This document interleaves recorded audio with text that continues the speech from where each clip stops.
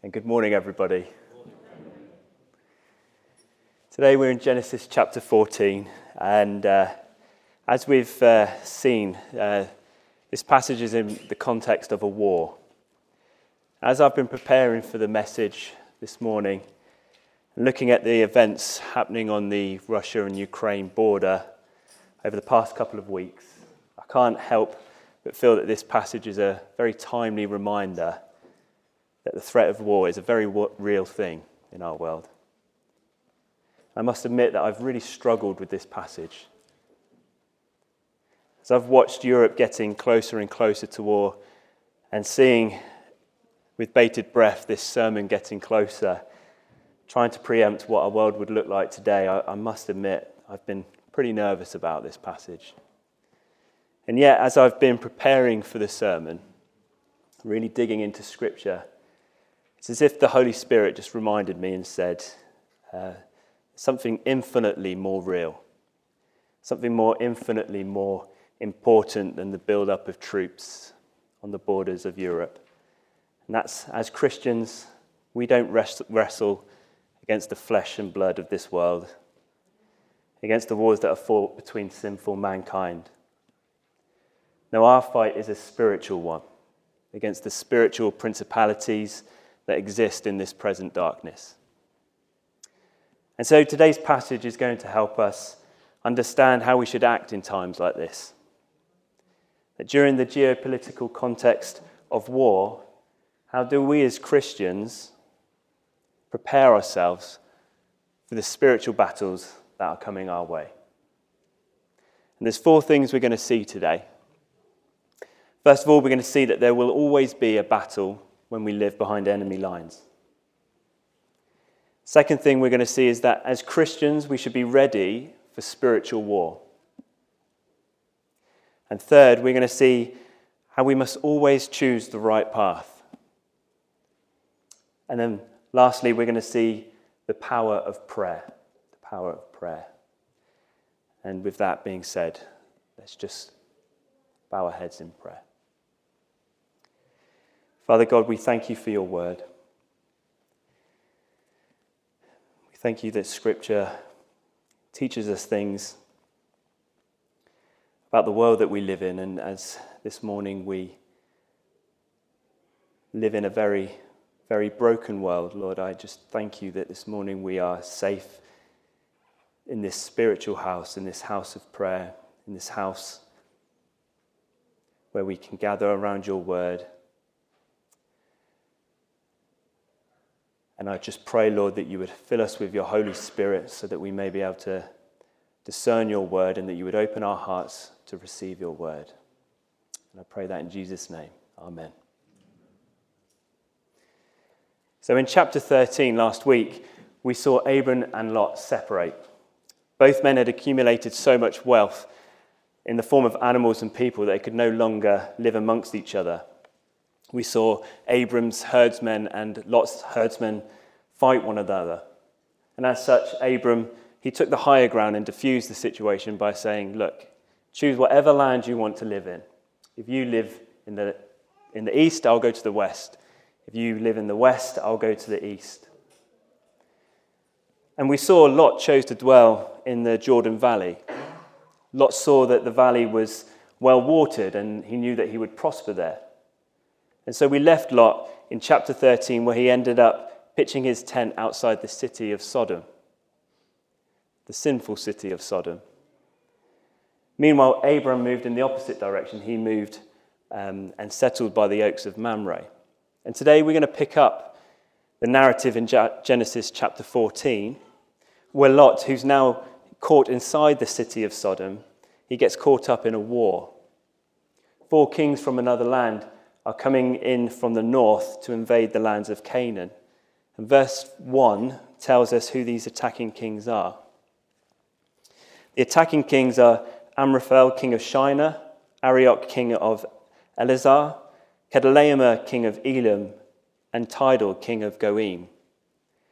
Now the 4 attacking kings have travelled from the plains of Shinar and they're entering the land of Canaan, modern-day Israel, from the north. And they've come to wage war with 5 defending kings from the land of Canaan.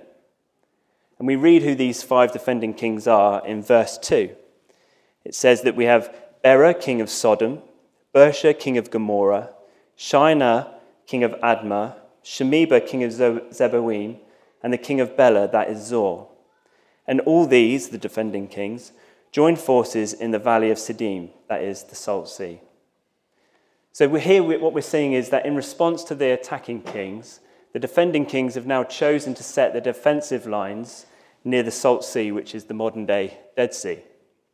You might be wondering, well, why are these 4 attacking kings coming into this land, and why are the 5 attacking kings coming to meet them and are preparing for war? And verse 4 tells us why. It says, for 12 years they, the 5 defending kings, had served Chedorlaomer, one of the attacking kings. But in the 13th year, they, the defending kings, had rebelled. So now we can pause here and find out what's going on. For 12 years, the defending kings had served Chedorlaomer. And now in the 13th year, they've decided they don't want to serve Chedorlaomer anymore. So they rebel and they form a defensive alliance, ready for the consequences.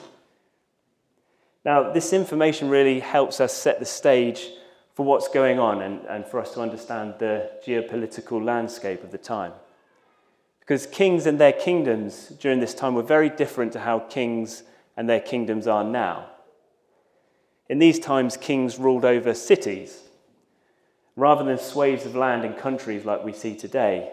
And so, as such, lots of kings were grouped together in a relatively small area, which meant that there would often be conflict between the kings.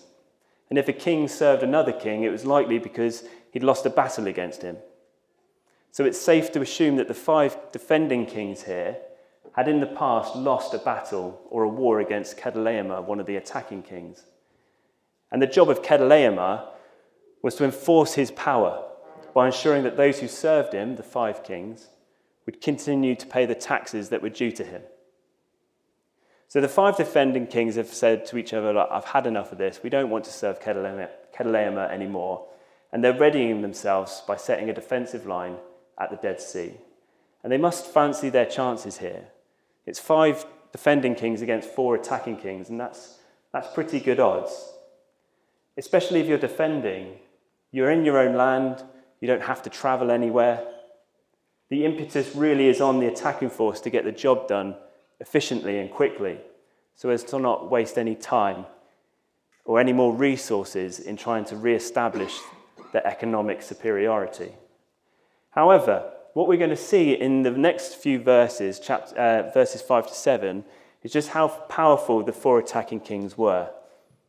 And instead of going through the text, I've put some slides based on the text. So verses 5 to 7 explain how the troops of the 4 attacking kings first defeated the Rephaim here at Ashtaroth. They then moved down to Zuzim. They then defeated the Emim at Kiriathaim. They then defeat the Horites and chase them all the way down to El Paran on the borders of the wilderness. They then do a U-turn and come all the way back up and defeat the Amalekites. They then come and defeat the Amorites.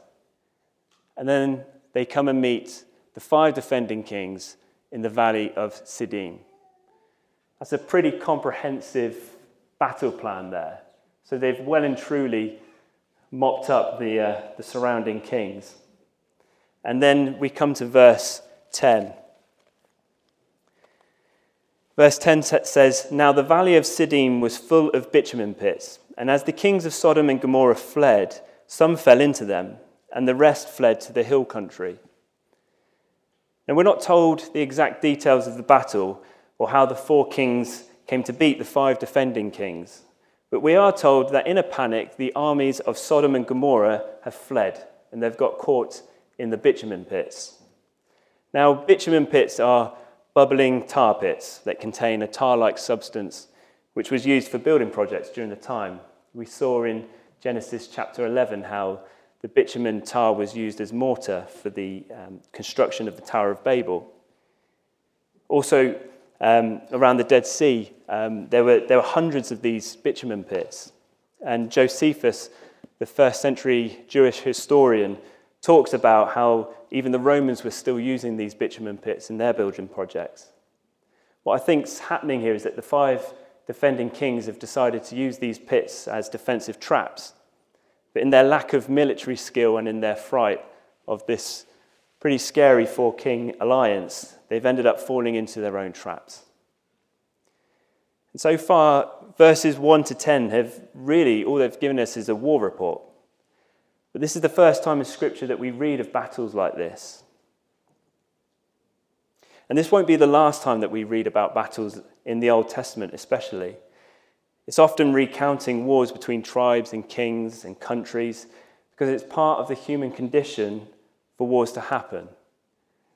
And yet, we often see how Bible characters react during these times of war. Sometimes they act honorably, sometimes they act deceitfully, sometimes they trust in God, sometimes they don't trust in God.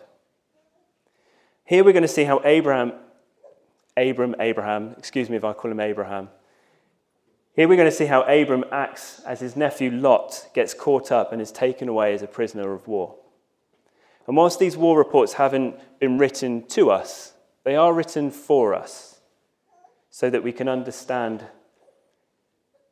God's wisdom. Because in God's wisdom, God has included these historic battles so that we can learn from them and apply them to our lives.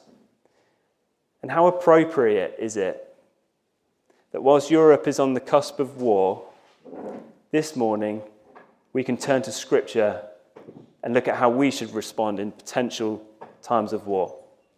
Because we must be real, even if a war doesn't happen, and I truly pray it doesn't,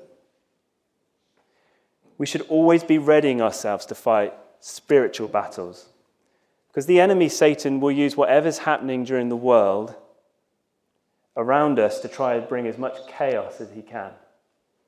So we can expect to engage in a war of some kind. Verse 11. So the enemy took all the possessions of Sodom and Gomorrah and all their provisions and went their way. They also took Lot, the son of Abram's brother, who was dwelling in Sodom, and his possessions, and they went their way.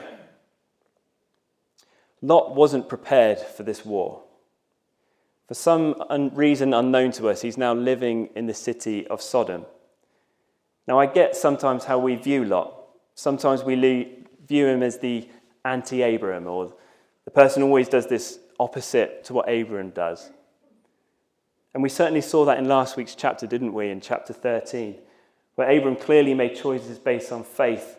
It seems that Lot is always a man who lives by sight.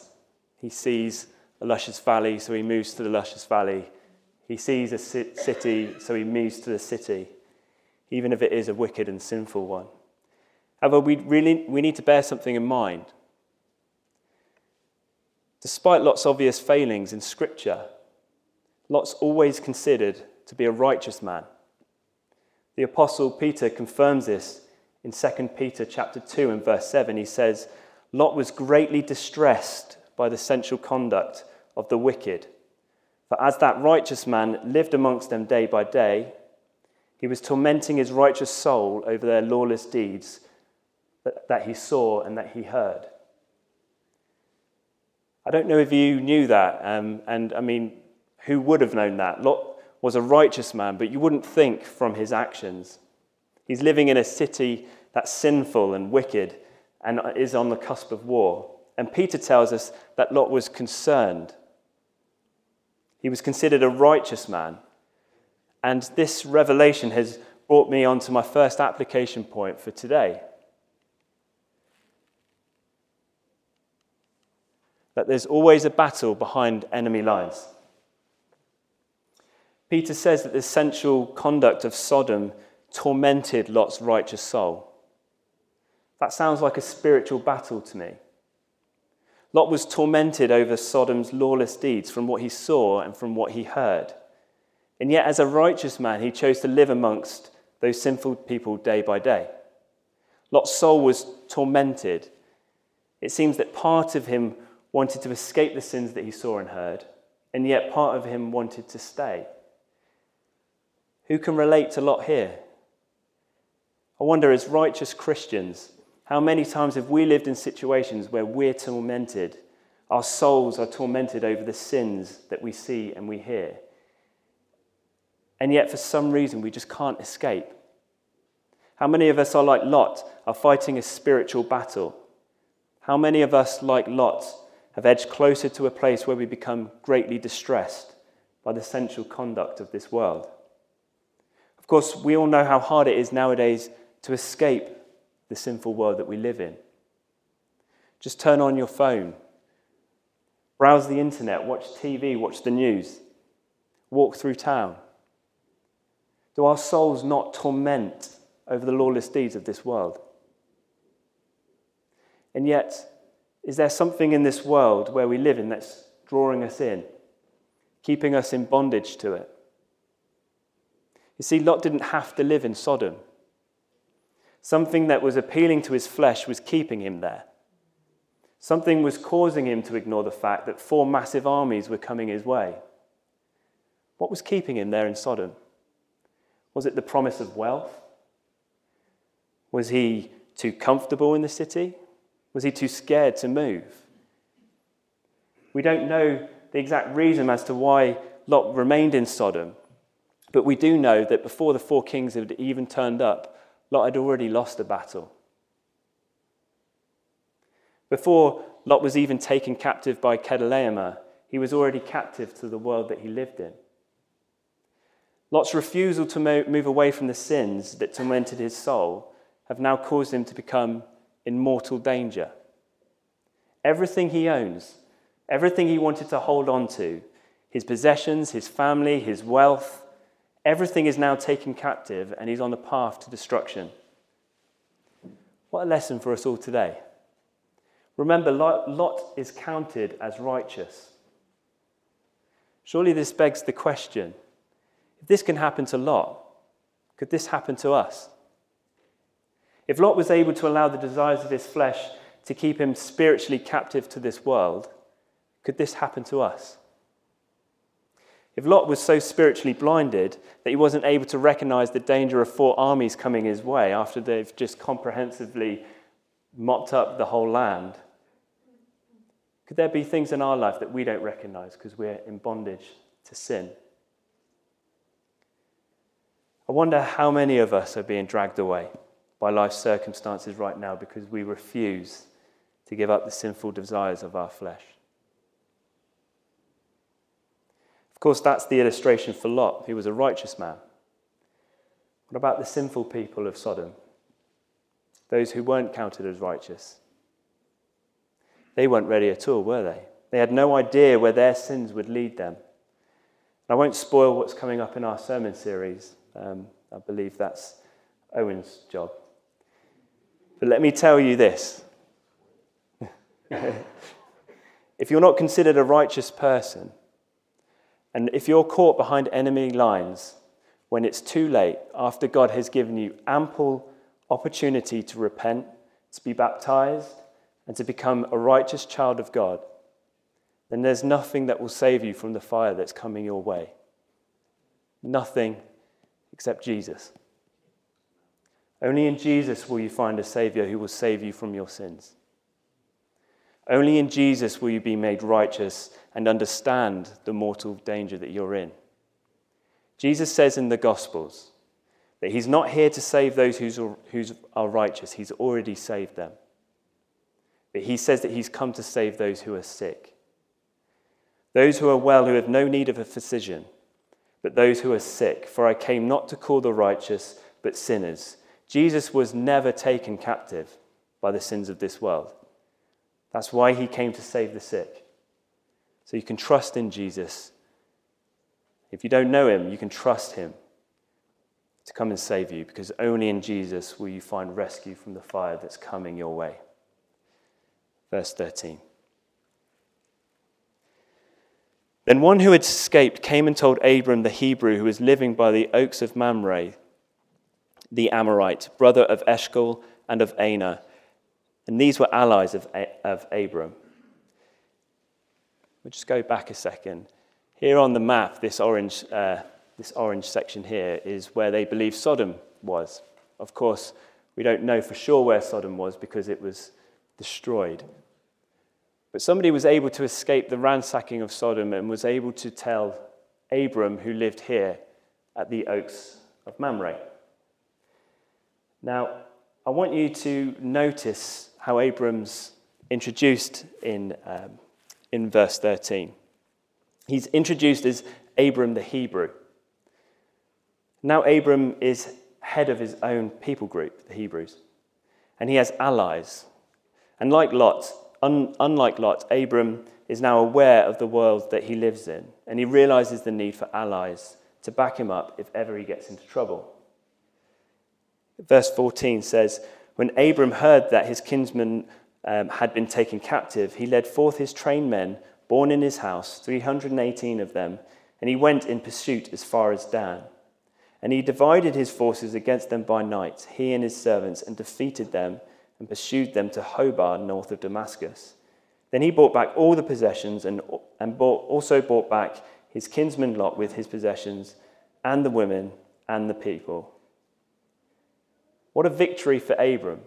With just 318 people, Abram was able to pursue, rescue, and bring back not just Lot and Lot's possessions, but he brings back the captives of the entire city of Sodom too. And notice how he does it. He's shrewd. He uses guerrilla tactics to split his men up and pursue them as far as Dan, and then he defeats the enemy by attacking them at night. I'm sure this was no small feat, especially against the well-trained, battle-hardened men who had previously decimated the whole of Canaan. These 4 kings have defeated a whole host of well-trained kings and armies, and yet Abram was able to rescue Lot with just 318 men. Of course, we're going to see in a few verses down in verse 20 how it was actually God who delivered the enemies into Abram's hand. And if we really think about that for a second, this tells us a few interesting things. First of all, of course, it shows us Lot's faithfulness and his love towards his kinsman Lot, Abram's faithfulness towards his kinsman Lot. But it also shows that God's loved Lot. And it was God who actually saved Lot via Abram. It also shows that God didn't want the people of Sodom to be captured at this point either. Which brings me on to our second point, that as Christians, we should always be ready for spiritual war. We should always be ready for spiritual war. God wants us to fight for his kingdom. And notice, he wants us to fight for those who are Christians and those who are not Christians. It's clear from our passage so far that both the righteous and the unrighteous come under attack. And whilst Jesus has won the war against sin and death, it's now our job as Christians to go out and win battles for his glory. Like God did with Abram, God will enable us to win these battles in his strength. When we see our brothers and sisters in Christ become like Lot and get captured by the sins of this world, we must be prepared to fight for them. But we can only do so if we're like Abram, if we're armed and ready for battle. How? How do we arm ourselves for such spiritual battles and spiritual attacks on our kinsmen? Well, the Bible says is that we must arm ourselves with the whole armor of God. And I'd just like to turn to Ephesians chapter 6 and verse 10. If you'd like to turn there with me, feel free to do so. This passage is wonderful encouragement for anybody who's facing spiritual battles at the moment. Finally, be strong in the Lord and in the strength of his might. Put on the whole armor of God that you may be able to stand against the schemes of the devil. For we do not wrestle against flesh and blood, but against the rulers, against the authorities, against the cosmic powers over this present darkness, against the spiritual forces of evil in the heavenly places. Therefore, take up the whole armor of God that you may be able to withstand in the evil day, and having done all to stand firm, stand therefore, having fastened on the belt of truth, and having put on the breastplate of righteousness, and as shoes for your feet, having put on the readiness given by the gospel of peace. In all circumstances, take up the shield of faith, with which you can distinguish all the flaming darts of the evil one, and take the helmet of salvation and the sword of the Spirit, which is the word of God, praying at all times in the Spirit, with all prayer and supplication, and to that end keep alert with all perseverance, making supplication for all the saints. That last verse says that we must pray at all times in spirit, with all power and supplication. For who? For all the saints. For the brothers and sisters who are sat next to you. For your loved ones. We arm ourselves to fight against the cosmic powers that are actively trying to destroy us right now. We pray for one another in the Spirit, and when we do so, we become an unbreakable force that recognizes that when one of us gets captured, when one of us is led astray, we are able to prepare ourselves to fight for that person. Because believe me, spiritual battles are coming. And bit by bit, the enemy is going to try and drag our loved ones away. Do you want to see the enemy pick off one by one the best that LBC has to offer? We must stand firm. We must put on the whole armor of God. We must pray for one another. Verse 17. After his return from the defeat of Kedorlaomer and the kings who were with him, the king of Sodom went to meet him at the valley of Shaveh, that is the king's valley. And Melchizedek, son of Salem, brought out bread and wine. He was the priest of God Most High. And he blessed him and said, "Blessed be Abraham by God Most High, possessor of heaven and earth. And blessed be God Most High, who has delivered your enemies into your hand." And Abram gave him 1/10 of everything. And the king of Sodom said to Abram, "Give me the persons, but take the goods for yourself." But Abram said to the king of Sodom, "I have lifted my hand to the Lord, God Most High, possessor of heaven and earth, that I would not take a thread or a sandal strap of anything that is yours, lest you should say, I have made Abram rich. I will take nothing but what the young men have eaten, and the share of the men who went with me. Let Aner, Eshcol, and Mamre take their share." Abram's just finished his rescue operation. He's made his way back and he's tired from battle. And 2 kings have come out to meet him. In the king's valley, we have King Sodom and the king of Salem. Now, each king represents a very different path. And it's a path that, as Christians, we must consider in the spiritual battles we engage in. And this brings me on to our next point. We must choose the right path. The king of Sodom offers Abram an excellent proposition. He says, you can have all the possessions, all the loot that you want to bring back from the rescue mission, that's yours, as was Abram's right. But let me take the people of Sodom. And just think about that for a second. Abram's been given the wealth of the whole city of Sodom, and it could now belong to Abram. How tempting of an offer must that have been for Abram? All that money, all the animals, all the resources, and yet Abram wanted nothing to do with it because he knew exactly where the worldly gifts came from. They came from the city of Sodom. Abram's learned from past experience in Egypt, and he's just seen Lot make the same fatal mistake, that if you trade godly principles for worldly gifts, things will not end up going your way. You know, it's ironic, the king of Sodom's name, Bera, in Hebrew means gift. And the kingdom he reigns over is Sodom, which in Hebrew means burning. Abram literally knew that if he accepted the gifts of Sodom, he would end up getting burnt. And he's right. What does he say? He says, I have lifted my hand to the God Most High, possessor of heaven and earth, that I would not take a thread or a sandal strap or anything that is yours, lest you should say, I have made Abram rich. Abram wanted the glory of his battle to go to God. He wasn't going to give up his godly principles in doing so. So what path does Abram take? He takes the path of Melchizedek. And instead of offering worldly gifts, Melchizedek offers Abram refreshment. He brings out a meal of bread and wine, and then he blesses them in this wonderful ceremony of worship. He says, Blessed be Abram by God Most High, possessor of heaven and earth, and blessed be God Most High, who has delivered your enemies into your hand.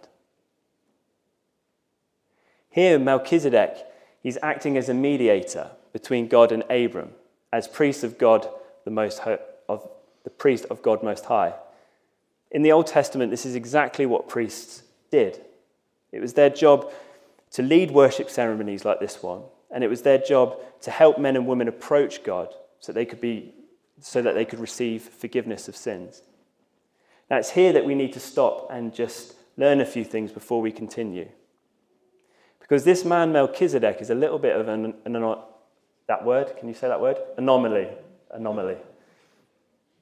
Me and my wife always joke that I can never say that word, and I chose to put it in a sermon. Melchizedek literally pops out of nowhere, which is strange for Genesis, which is a book about genealogies. And you know, it's strange that Melchizedek is described as a priest. We know God hasn't yet established his law. He hasn't created the need for priests yet. It's not until Abram's great-great-great-great-grandson Aaron that we'll end up seeing the first priest of Israel. And yet this priest king, Melchizedek, pops out of nowhere. He blesses Abram, and all of a sudden Abram's tithing to him. Now, if you don't understand what's going on here, then we're in danger of losing track of what this passage is all about, because this is the most important part. Because this is the part of the passage which is leading us down a really, really important path in the Bible. And if we don't follow this path this morning, as our application point says, I'm afraid these truths about spiritual warfare will exist only here in the pages of the Bible, which is great, but I want it to sink here into our hearts. I want us to be Christians that can change the world that we live in and be effective when God decides to save us. So who is Melchizedek? Well, Melchizedek's name can be split into two words, Melech, which in Hebrew means king, and Zedek in Hebrew, which means righteousness. So Melchizedek's name literally means king of righteousness. Melchizedek is the king of Salem. Salem being the Hebrew root word for the word shalom, which means peace. So not only is Melchizedek the king of righteousness, but his kingdom is the kingdom of peace. And interestingly, the kingdom of Salem is thought to be the city which will end up becoming Jerusalem, which is God's chosen holy city. And we see that confirmed in Psalm 76 and verse 2. It says, his abode has been established in Salem, his dwelling place in Zion. And I want us to put this information together because when you put all these elements of Melchizedek together, he's starting to sound like somebody else. He's the king of righteousness, whose kingdom is the kingdom of peace. He's a priest and a king. He refreshes Abram with bread and wine. Melchizedek starts to sound like somebody else who we know and love. He starts to sound quite a lot like Jesus. Now, some people think Melchizedek is a theophany or a Christophany. Theophany being a word that comes from the Greek word theos, meaning God, and the Greek verb meaning to appear, an appearance of God. Some people think that he's either a Christophany, which is the same, an appearance of Christ. However, I don't think that Melchizedek is either of these. If he were, it would mean that Jesus had literally ruled on earth as an actual priest and king for a period of time, and Scripture doesn't support that. No. Melchizedek is recorded here as a man who prefigures Christ, the Messiah. Melchizedek is a model or a pattern for the Messiah to come. And David picks this up in Psalm 110. Psalm 110 is a messianic psalm, and it's a psalm, it's a prophecy from David as to who the Messiah will be. The first three verses, the first stanza of the psalm talks about how the Messiah will be a king. And then this verses 4 to 7, the second stanza says how the Messiah will be a priest. And verse 4 says that the Messiah will be a priest in the order of Melchizedek. And it's interesting, isn't it? Suddenly, this Melchizedek character that we've seen here in Genesis chapter 14 is leading us to who the Messiah will be. It's leading us down a pathway to Jesus. Now, interestingly, this messianic psalm, Psalm 110, is the most quoted psalm in the New Testament. And it's used by Jesus himself on multiple occasions to affirm himself as the Messiah. Not only this, but the author of Hebrews in Hebrews chapter 7 dedicates a whole chapter detailing why Jesus is a priest in the order of Melchizedek. And he picks up the same patterns that we have. Melchizedek's name, he's the king of righteousness. Melchizedek's kingdom is the kingdom of peace. He picks up the fact that Melchizedek pops out of nowhere. It says in Hebrews chapter 7 and verse 3, he, Melchizedek, is without father or mother or genealogy, having neither beginning of days nor end of life, but resembling the Son of God, he continues a priest forever. There's a lot to take in there. And there's a whole host of things the author of Hebrews recognizes. And believe me, I'll be touching on these points in our house group questions this week. I fear there's so much to talk about here that I just don't have the time to go into it fully. But the take home is this.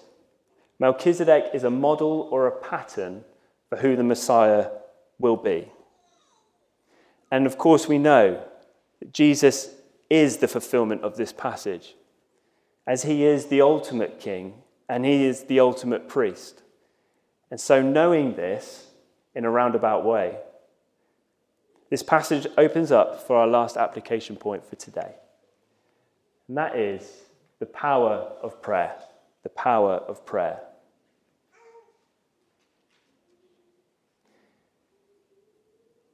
Jesus is both our ultimate king and our ultimate priest, which means that as sons and daughters, heirs according to promise, we've been given access to the most powerful spiritual weapon at our disposal. We've been given the power of prayer. See, through Jesus' death on the cross, when he ascended to heaven and took his place at the right hand of God, Jesus came into the holy presence of God the Father. And at that moment, the curtain which had separated God from man was torn in two. And the priesthood on earth was destroyed. Because of this, all earthly priesthoods were replaced by our ultimate priest, who is King Jesus, King and priest Jesus. And because of this, when we pray to Jesus, we go straight to the throne of God. And our prayers are presented to him as a holy offering to God. All our prayers and supplications and intercessions that we've been doing this morning, all of these go straight to King and priest Jesus, which for us Christians is a total game changer. It means that when we're attacked as Christians, when the sinful world that we live in is on the precipice of war, we are fully equipped to engage in spiritual warfare through our prayers, because we have direct access to the throne of God. We don't need a priest to intercede for us. We don't need to pray to saints. We don't worship through icons. We have the wonderful privilege and honor to go straight to the throne of God, and we pray to the one who intercedes for us on our behalf. So when we pray against the powers and principalities on earth, we pray as our Father instructed us to in the Lord's Prayer. We pray, our Father who art in heaven, hallowed be your name. Your kingdom come, your will be done here on earth as it is in heaven. What we're doing is we're praying and we're bringing heaven to earth. So right now, as this morning, as we've prayed peace on earth, as we've prayed oneness in Christ, as we've interceded, as we've mediated, as we've thought of people in our minds who we're going to go and save, we've become priests here on earth. Every one of us in this room is part of a holy priesthood. 1 Peter chapter 2, verse 5 says this, as you come to him, talking about Jesus, a living stone rejected by men, but in the sight of God chosen and precious. You yourselves, like living stones, are built up as a spiritual house to be a holy priesthood, to offer spiritual sacrifices acceptable to God through Jesus Christ. That's the power of prayer. He then goes to say on verse 9, but you, he's talking about us Christians here, you are a chosen race, you're a royal priesthood, you're a holy nation, a people of his own possession, that you may proclaim the excellencies of the one who called you out of darkness into his marvelous light. Abram, when he connected the dots, when he found his mediator in the form of Melchizedek, Abram offered himself to God, and he did so by praising, by worshipping, and using adoration in the form of a tithe. He gave 1/10 of all he owned as a sacrifice to God. And when we connect the dots and when we do the same, we can't help it. We can't stop that compulsion to give ourselves wholly and completely to God. We want to win spiritual battles for God. We want to win spiritual battles for God's glory. And we want to worship and give ourselves to him fully and completely.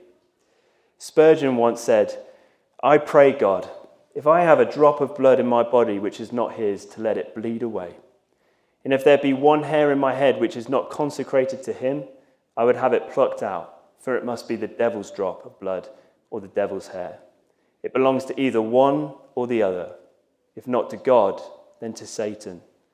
No, we must, brethren, have no divisions of ourselves, no living unto this world and unto God too. What Spurgeon is saying here is we cannot live like Lot, whose soul was tormented, living for this world and living for God too. We give ourselves fully to God. We bring our prayers and we bring our supplications to him. We pray for one another. And we pray for those who are yet to be saved. And as we do this, we become a holy priesthood who brings heaven down to earth. We see this most powerfully in the book of Revelation and in chapter 5 and verse 7. And with this, I'll end. And he, Jesus, went and took the scroll from the right hand of him who was seated on the throne. And when he had taken the scroll, the 4 living creatures and the 24 elders fell down before the Lamb, each holding a harp and golden bowls full of incense, which were the prayers of the saints. And they sang a new song, saying, Worthy are you to take the scroll and to open its seals, for you were slain, and by your blood you ransomed people for God, from every tribe and language and people and nation. And you have made them a kingdom and priests to our God, and they shall reign on earth. Then I looked, and I heard around the throne, and the living creatures, and the elders, and the voices of many angels, numbering myriads and myriads and thousands, saying with a loud voice, Worthy is the Lamb who was slain to receive power and wealth and wisdom and might and honor and glory and blessing. And I heard every creature in heaven and on earth and under the sea and in the sea and in all that is in them, saying, To him who sits on the throne and to the Lamb, be blessing and honor and glory and might forever and ever. And the 4 living creatures said, Amen. And the elders fell down and worshipped. And everybody here in LBC said, Amen. You know, this morning we've brought to God our prayers and our supplications. We've brought to God prayers to save this world, to bring peace upon this world, to feed the hungry, to save those who are lost. Right now, I don't think there's any more powerful way for us to bring those prayers and supplications to the Lord than each of us saying the Lord's Prayer, so that we could bring heaven here down to earth. So let's pray. Our Father, who art in heaven, hallowed be your name. Your kingdom come, your will be done, on earth as it is in heaven. Give us this day our daily bread, and forgive us our trespasses, as we forgive those who trespass against us. And lead us not into temptation, but deliver us from evil. For yours is the kingdom, the power, and the glory, forever and ever. Amen.